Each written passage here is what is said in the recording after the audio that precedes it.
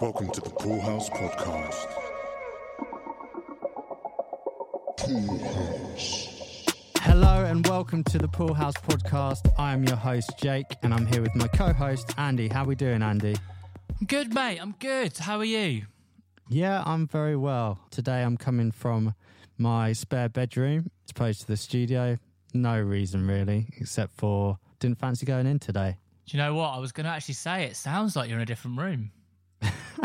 I wasn't actually going to say that. No idea at all. It's release week for you. What you've been doing to gear up for release?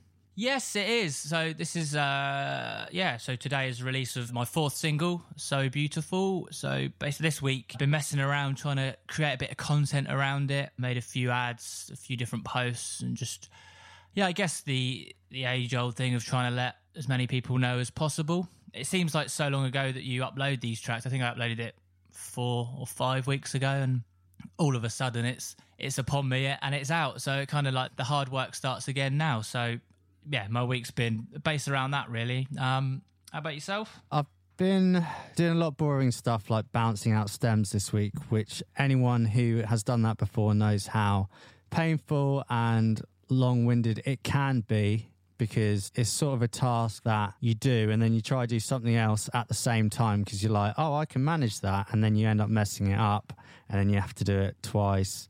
You know, it's just one of those things. It's got to be done properly, but it always takes way longer than you think. But yeah, anyway. Death by stems. Yeah. Other than that, I've been setting up the ads that you've made, and hopefully they'll do well because I sort of found a new way of doing it.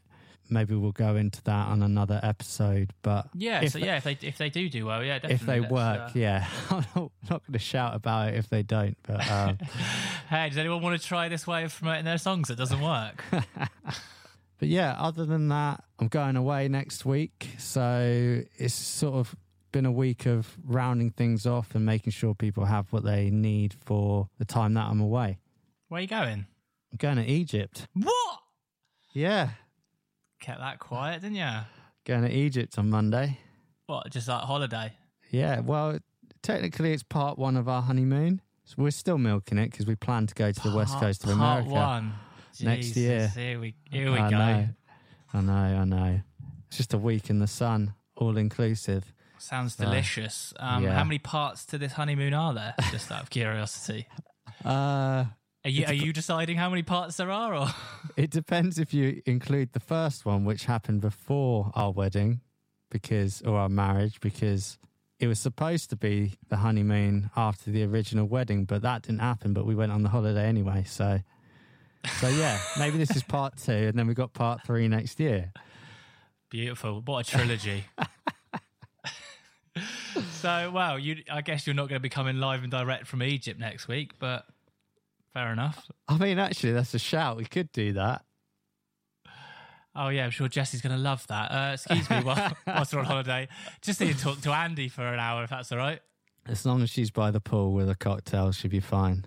Okay, so there's potential for Pool House by the pool in Egypt. I feel like even if it's not a full-blown episode, we should maybe do a 10-minute one just for lols. Yeah, man. Do you know what I thought you were going to say then? What? Even if I don't do it by the pool, should we pretend that I did do it by the pool? What are you going to put, like, sound effects in the background of Egypt and stuff? Right. Wow. Anyway. Should we get into it? Let's dive into it. So, yeah, this week I wanted to talk about, broadly, sounds. And I've got a few things written down here. It's finding sound, using sound as inspiration, and choosing sounds. Partly inspired by your walkthrough video of Fallen that you posted on YouTube recently. Basically, just wanted to talk about that very first sort of inception of an idea. The way that it normally happens for myself is I'll be sound searching for like a while, or trying to create something, or noodling on a guitar until something happens that sort of pricks my ear up, or I feel like that sounds great. It can be from anything, a guitar riff, and that for me that can inspire and almost dictate the rest of the song, the track, the project. I can just imagine so much from that. So at the start of your tracks, Are you sound searching? Are you noodling about? Where does that initial sort of spark start for you? Pretty much always I start with chords, but it's kind of the same thing. I'm trying to find the chords that sum up the emotion that I'm visually trying to recreate. And then it's very simple from there. I sort of literally put it in MIDI or lay the guitar down. And next will probably be a pad or... yeah, there'll be something from those chords that will tell me this needs this first instrument around that particular sound, or it needs a beat very immediately. I can hear the beat. With me, I'm not necessarily searching. I'm just kind of just following the journey. So with that first initial idea, does it matter the sound of that? So like, for example, if it's a guitar, are you using a distorted guitar, are you using a clean guitar? If it's chords, are you using just like a stock piano sound, or are you using a slightly more interesting sound? Like, where does... That's a good point. Normally there will be something attached to it. Like on the songs that I've released so far, I got quite into like chorusy guitar. So that then gave me a sense of the kinds of chords to play, which then sort of sent me down the path of being like, okay, I want to add a shimmer to this as well, like a reverb shimmer. And then after that, it's like, if it's obviously like a percussive guitar part, for example, I will find the kick and snare pattern that matches that. And then from then on, it's just, I'll have hopefully a loop that is some sort of emotion, which I'll then just, right, that loop will just keep going. You know, you get to drums, it's the same thing. It's what are you looking for in the drum sound? You know, is it a clap on the snare? Is it a trappy snare? Is it a Lindrum? Is it a thud? You know, is the kick punchy? Is it soft? Is it weighty? And you're making all these decisions purely based on the chords that you've chosen at the start, like the feeling that you're wanting to put across. I think it's a couple of things. So when I listen to music, I think like most people, you're looking for inspiration. So it may be whatever I'm listening to at the minute has like these kind of drums. So whatever the next song is, I feel is pulling from that, I'll try and use those sounds as inspiration for the next. So I guess it's like a collision of your natural ideas versus your inspiration that you've searched for. It's like those two colliding, which I think is what makes up ultimately where your songs end up. I think we're probably quite different in the way that I probably overthink about what I'm trying to do before getting there. And I underthink. Yeah, maybe. But I overthink in the way that I can almost hear how I want it to be in the end, but I don't know how to get there necessarily without completely ripping someone off, because I still want to make something my own. But I'll often hear a song and hear like, those chords make me feel like this, and these are the kind of lyrics I want to write for my next song. Those kind of chords would go really well with what I'm trying to do. And the same thing with tempo. Yeah, all those kinds of things. So I guess I'm quite particular before I even get started, which probably holds me back a little bit. So are you on the hunt? You constantly just hear a song on the radio, hear a song on Spotify or something like that, and if you hear something you like, it gets banked for the next time that you're sort of sitting down to write? Yeah, I have playlists basically like dedicated to, if I've got a sort of idea, anytime I hear a song, I'll just like put that song amongst those songs. It might not actually end up like any of those songs, but something from it will stick out to me, whether it's a vocal sound, whether it's the 808 sound, or it's, you know, the sampling, whatever it is. I get those moments where it just stick out to me. I'm like, this is instantly what I've been looking for. Bank it. So you're almost creating an inspiration library in your head. Yeah. I know you're putting the song into a playlist, so it's like physical as well, but I feel like you fill up your subconscious with with inspiration ideas that then the next time you sit down, you just pull at those, really, which is quite cool. Yeah. And one thing I've noticed, though, is those moments where you feel like that don't last very long. Sometimes you'll hear a song and it spoke to you in a certain way, and then you hear it again and it's like, what was I even hearing? Like, unless it's like a very obvious thing where it's like tempo and it's just like a 4 to the floor with an acoustic guitar, or it's like a very obvious overall sonic concept. It can be literally like little lyrics, a phrase here or there, and I'm like, oh, that's a way of saying that, which really speaks to me of how I would like to deliver the message. Yeah. You know, I think part of the reason for that is I've spent years being a producer for other people. So I think when I'm writing my own music, I find it hard not to produce my music before it's even written. Yeah. Whereas with you, you've always been a songwriter first. So you're like ideas. It's more the correct way, in my opinion. You're being a more authentic version of creativity, just trying to harness it into something. Then you find the pad sound or the drone or the chop, and that then informs where it goes. Yeah, so yeah. I'm guessing. No, totally. Yeah, so for me, like to sit down at an empty project, I will spend half an hour going through different preset sounds on different plugins, and I will sometimes start with chords. I will, because but I'll 9 times out of 10 play them on the keyboard, because that isn't an instrument that I can play very well.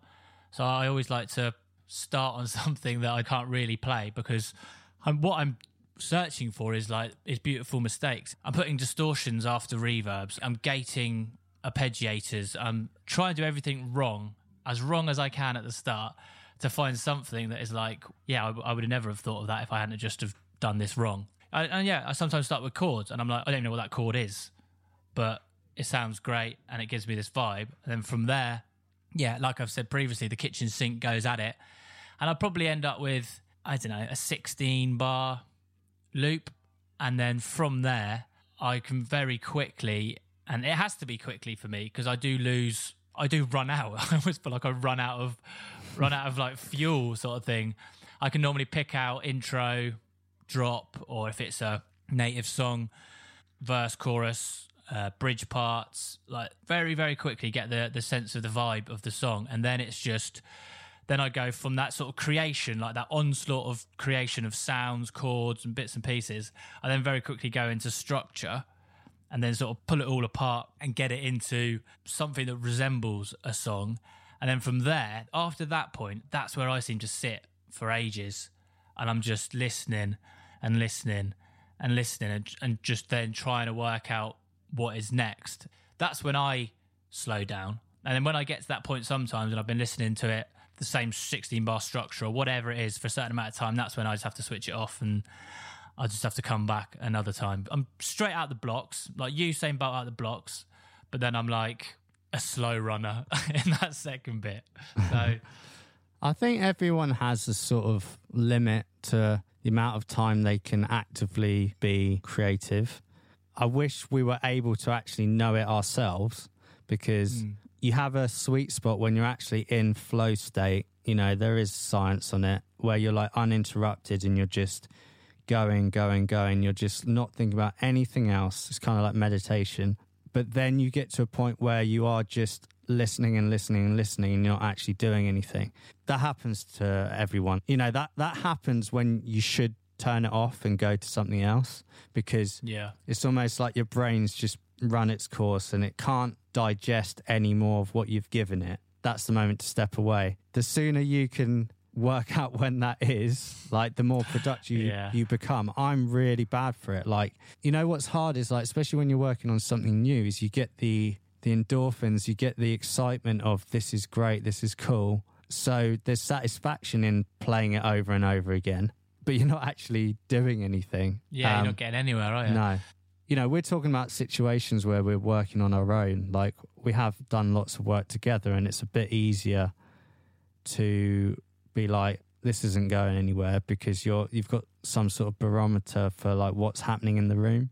But when you're just there with headphones, yeah, the hours disappear and you're like, what have I actually done for the last 2 hours? But yeah, that's creativity. It's a weird beast. It comes in waves. You know, I don't know whether it's through societal like being, you know, the 9 till 5 or whatever it is. But I find it very hard to step away during the day because it's like you should be working hours, you know, when actually it would be way better just to remove yourself for half an hour, clear your head, come back would be way more productive. But I am absolutely the worst for this. I'm trying to talk myself into doing this, but I never do.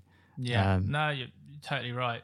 And I think that would be something worth practicing almost. Like, yeah, did try getting like one of these timers on your computer that go off. Yeah, but it only works if you actually use it. Yeah, only works if it actually times you. Yeah, I was just gonna say it's just. For us, I think it's very unpracticed, isn't it? I think from like the early days of writing, like we would write in a practice room and you'd only have a certain amount of time. So it would be, and you'd be playing and playing. You'd have to remember it as well. You weren't recording it at the time. So it was write it, change this bit, do this bit. And then you'd be thinking about it till the next practice, then do it again. And then literally remembering it until you got to recording it.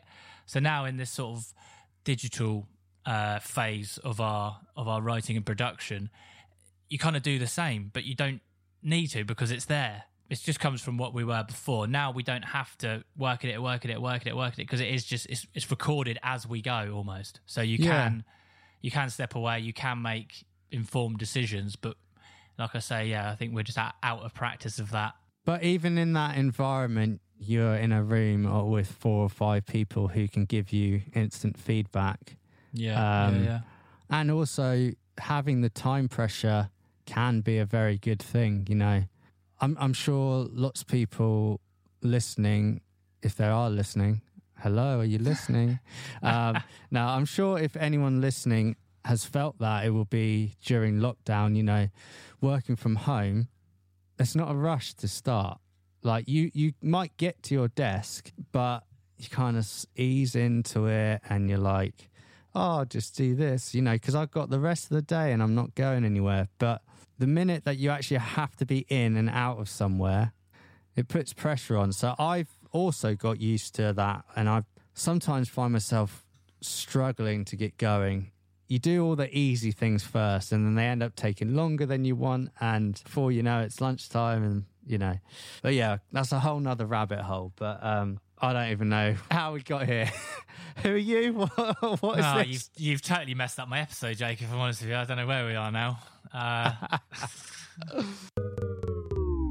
One thing I did want to move on to, hopefully to bring some value to a few people. It's something that I've only sort of realised and learnt recently. Once you've got past that stage that we were talking about a minute ago in terms of the creating and finding inspiration, then building out your tracks and the choosing of sounds.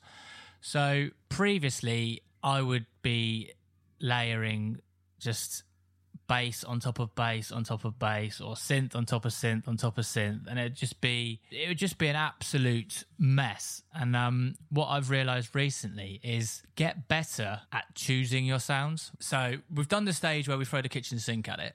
Now we're at a stage where we're sort of finessing it, and at this stage I would be like attached to sounds and I would try and add to them to make them better. And what I've realized now is that it's just choose sounds that sound good and work. So I spend a lot of time now deciding, like, does that work, rather than basically trying to mask it in the mix, if that makes sense, because that also helps you in the mix later on. I don't know if you have that stage in your production, in your recording, or even in your writing, but I think that's been a big breakthrough for me, is just finding and choosing the right sound, and does it need it, does it not need it, that sort of question. Can I ask what made you start doing that? Was it a video you watched? Was it someone you Well, yeah, no, good question. It was actually when I got to the point of mixing my own stuff, mixing and knowing that I was going to release it. And I've made it so difficult for myself to mix these tracks because there were so many different things masking everything else that I think, watch YouTube videos and bits and pieces and then interviews here and there where it's like less is more. And I always fought against less is more. Like, I mean, obviously from the Natives days, those projects are unbelievably ridiculous. How you mix them, I still don't know. But I always fought against less is more because I was like, no, more is more. Like, let's go. Let's make this sound fat. But then going into me mixing my own stuff, it's like less is more. Fat comes from less, which is like so weird. And then you also got to understand like your big, as in big sound, might be different to how I perceive big and big sound. So it came from that, the stage of mixing and understanding what I think. I'm not saying this very well at all, but understanding my perception of sound, if that makes sense. So like, I'm like, I want this to sound big. It's like, I tried to mix it, make it sound big, but actually what made it sound big was having less things there. I think what you're saying is you realise by taking things out gave space in the mix, which then means when it gets mastered, there's room for it to hit harder. Also, it means that when you're cranking it up, whatever you're listening through, there is life in it because it's not just a big mush wall of sound. So exactly. And I think anyone starting out in their journey in mixing or production or songwriting, I think it will make it so much easier for you if you just pick the right sounds and don't over complicate things. You're absolutely right. I think sometimes when I've dealt with a production, say it's Natives or whatever, I've been given a production and it isn't the finished article. With that example, the sounds hadn't been selected to the best of their ability. It was still in an early stage, which is why I think it took us so long to finish any song, because it would be like stage 1, which was pure demo, stage 2, which was like essentially making it work as a song, and then it would be, well, it doesn't actually sound good yet. The idea's there. Like, all the melodic and percussive tracks are correct, the melody's correct, but it doesn't sound finished. So in that instance, I actually did a lot of layering, but I wouldn't layer it with different things. It would be like sounds on top of sounds. I'd have this sound which was missing something. So then I'd find the other sound to complement, and I might then completely take out the low end of the other to just only use that sound for the sparkle. And I think, to be honest, my production style is more that. Like, I will layer things, but I will try and take away the bit of the sound which is just not needed. But I like the idea of using multiple sounds for one sound because it then makes an original sound. Yeah, totally. But it has to sound like one sound. Music theory almost comes into it slightly now for me in the choosing of sounds, because some things sound really bad in a lower register compared to a higher register. So, and I don't fully understand this, and I'm no virtuoso, but like understanding the key of your song and what can work and what can't in a way as well has been a big thing for me. I'm like, that's just that the bass is just too low in that key, for example. If I wanted this low bass, it's just too low. Or find another sound that works in that. So I've started bringing little bits like that into the sort of production realm as well, which I think is, for value for anyone else, would be a good idea for people to also do as well. Because at the end of the day, you just make the end bit easier. You just make the mix easier. If you evaluate all these things on the way to the mix, by the time you sit down to mix, it'll probably sound okay, to be honest. Well, I think that's you evolving as a producer. Like, when you first started, it was just really exciting. This sounds different. Oh, I haven't used this sound before. Now you're actually producing, basically. Before you were just creating. We all call ourselves producers, and that's because many of us are creative and we can all use different sounds and create sonic ideas. But in the true sense of the word of what it used to mean would actually make sure that the sound of it before it goes to mix would be in a good position, in a position that is easy for the mixer to then elevate, not fix. Yeah. From then on, the mastering engineer can do the perfect job of elevating it again because the mix engineer has leveled it up and created this platform for the next stage, which is mastering. Nowadays, it all gets so... You've got to wear all the hats. It gets hard because when you're writing, you're doing production. When you're doing production, you're writing and you're mixing. And lots of people work with the master on as well. So, you're kind of doing it all at the same time. So what you're saying is if you can make those informed decisions early on, you're essentially actually doing all those things at the same time. So that when someone else gets their hands on it, be it the mastering engineer or just the listener, it ends up where you intended. But yeah, I mean, I could definitely get better at that stuff. I guess it's just I find it hard to be thinking of that whilst I'm trying to write a melody and a vocal. And it's which you prioritise, which is why I think I said to you before, I try my hardest just to focus on the top line and the initial vibe and not get too into production. So then when I want to elevate it, whether it's, actually, this is a bit slow, I need to speed it up, I haven't made the final version. Which has happened a couple of times recently. I've done full productions with people and they're like, I think this is maybe a bit too slow. Can we go 1 BPM or 2 BPM faster? And that does make the difference. It does, energy-wise. And it will continue to happen because sometimes you're just so in the moment and you're so enthralled and just immersed in the experience of the songwriting and the production and you're hyped off it.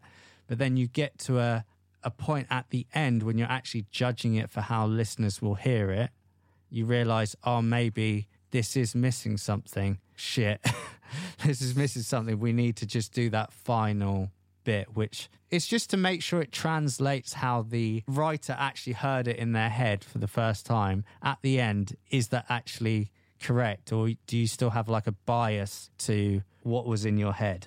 I think that's where that comes from.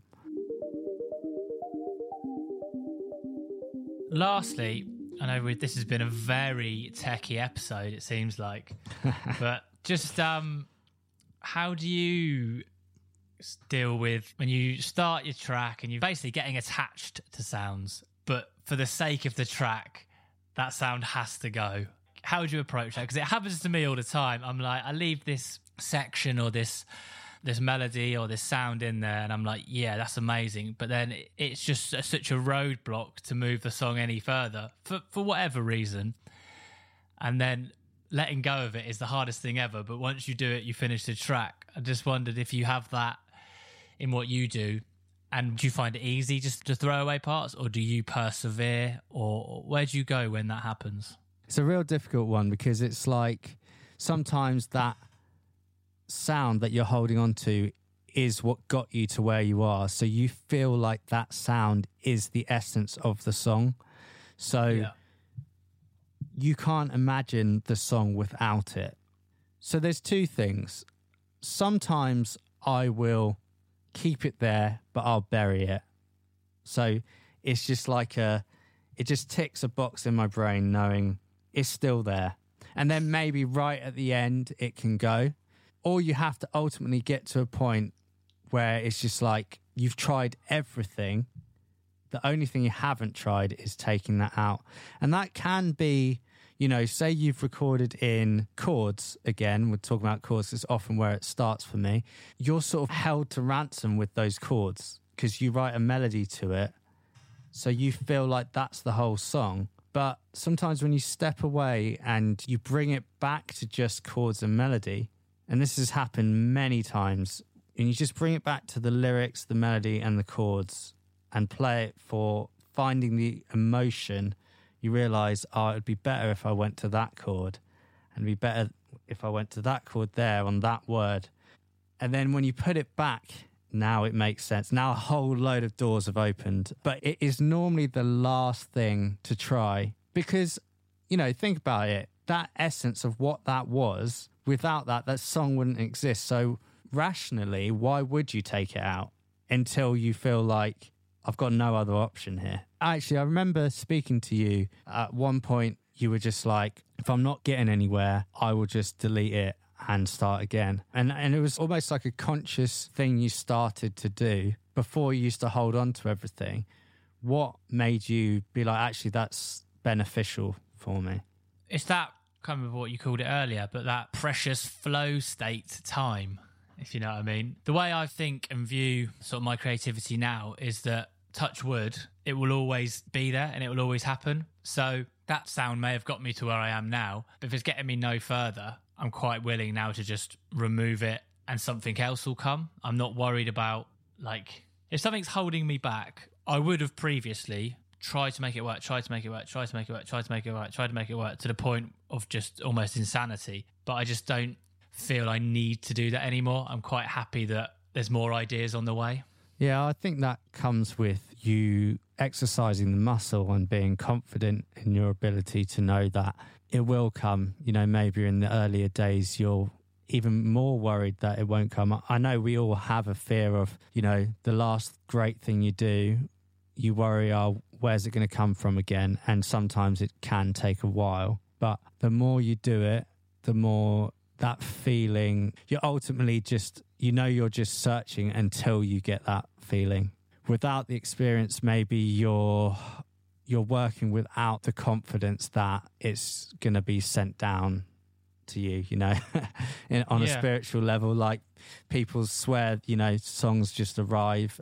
And, I believe that to a certain extent, but you've got to be actively searching for it. And I think that's your way of searching for it, is just ideas, push it to where it feels natural. And then if it starts becoming a bit too difficult, delete, go again, start again until, because basically, when you're chasing the right thing is what you're saying. Ultimately, there's an intuition telling you, if this idea has legs. Yeah, 100%.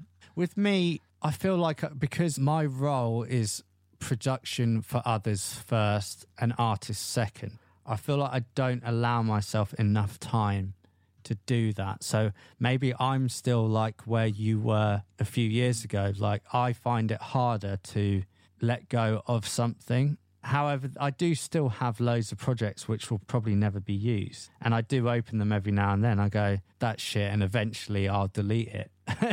But I think it's because I'm exercising that muscle less. When I set aside time to work on my own thing, I'm putting more pressure on it because I'm not doing it as much. Whereas your situation is you're always kind of writing for yourself. So maybe in turn that means you can care less in a weird way. Yeah, I think you sort of summed it up quite well. It's totally a confidence thing, and it's not something that I have in abundance or that I had previously. But at this moment in time, yeah, it's confidence that if it doesn't feel right, it's not right, start again. And that's not necessarily the best way to be, but it works for me, so it may work for other people. And for me, I know when it's working, and then I just try to follow that as much as I can in 2021. Yeah, and I think for anyone listening, we have these conversations and we're not trying to impose our advice or wisdom. We're just talking through our experiences to try and understand them. So maybe we can learn from each other. We keep saying, we are slightly different, but in terms of where our solo projects are, they're right on par. So if you're just starting out or you're thinking of starting out or has a friend who's thinking of starting out, maybe this is a podcast they can listen to and just hear people sort of bumble their way through trying and making mistakes, because ultimately that's what we're doing. We're not multimillionaires of what we do, but we're passionate. And I know there's people out there, friends who are trying to work their way through being a solo artist or part of a duo in this state of the music industry where you have to literally know everything, whether it's marketing, production, songwriting, singing, mics, engineering, And we'll try and go into all these different things and cover some mental health side of things as well, because ultimately those are all the things we're trying to work out for ourselves. So sometimes it will seem like a ramble and we don't know where we're going with each episode. But yeah, maybe there's comfort in you hearing people kind of meander their way through. So did you say you have got a track of the week?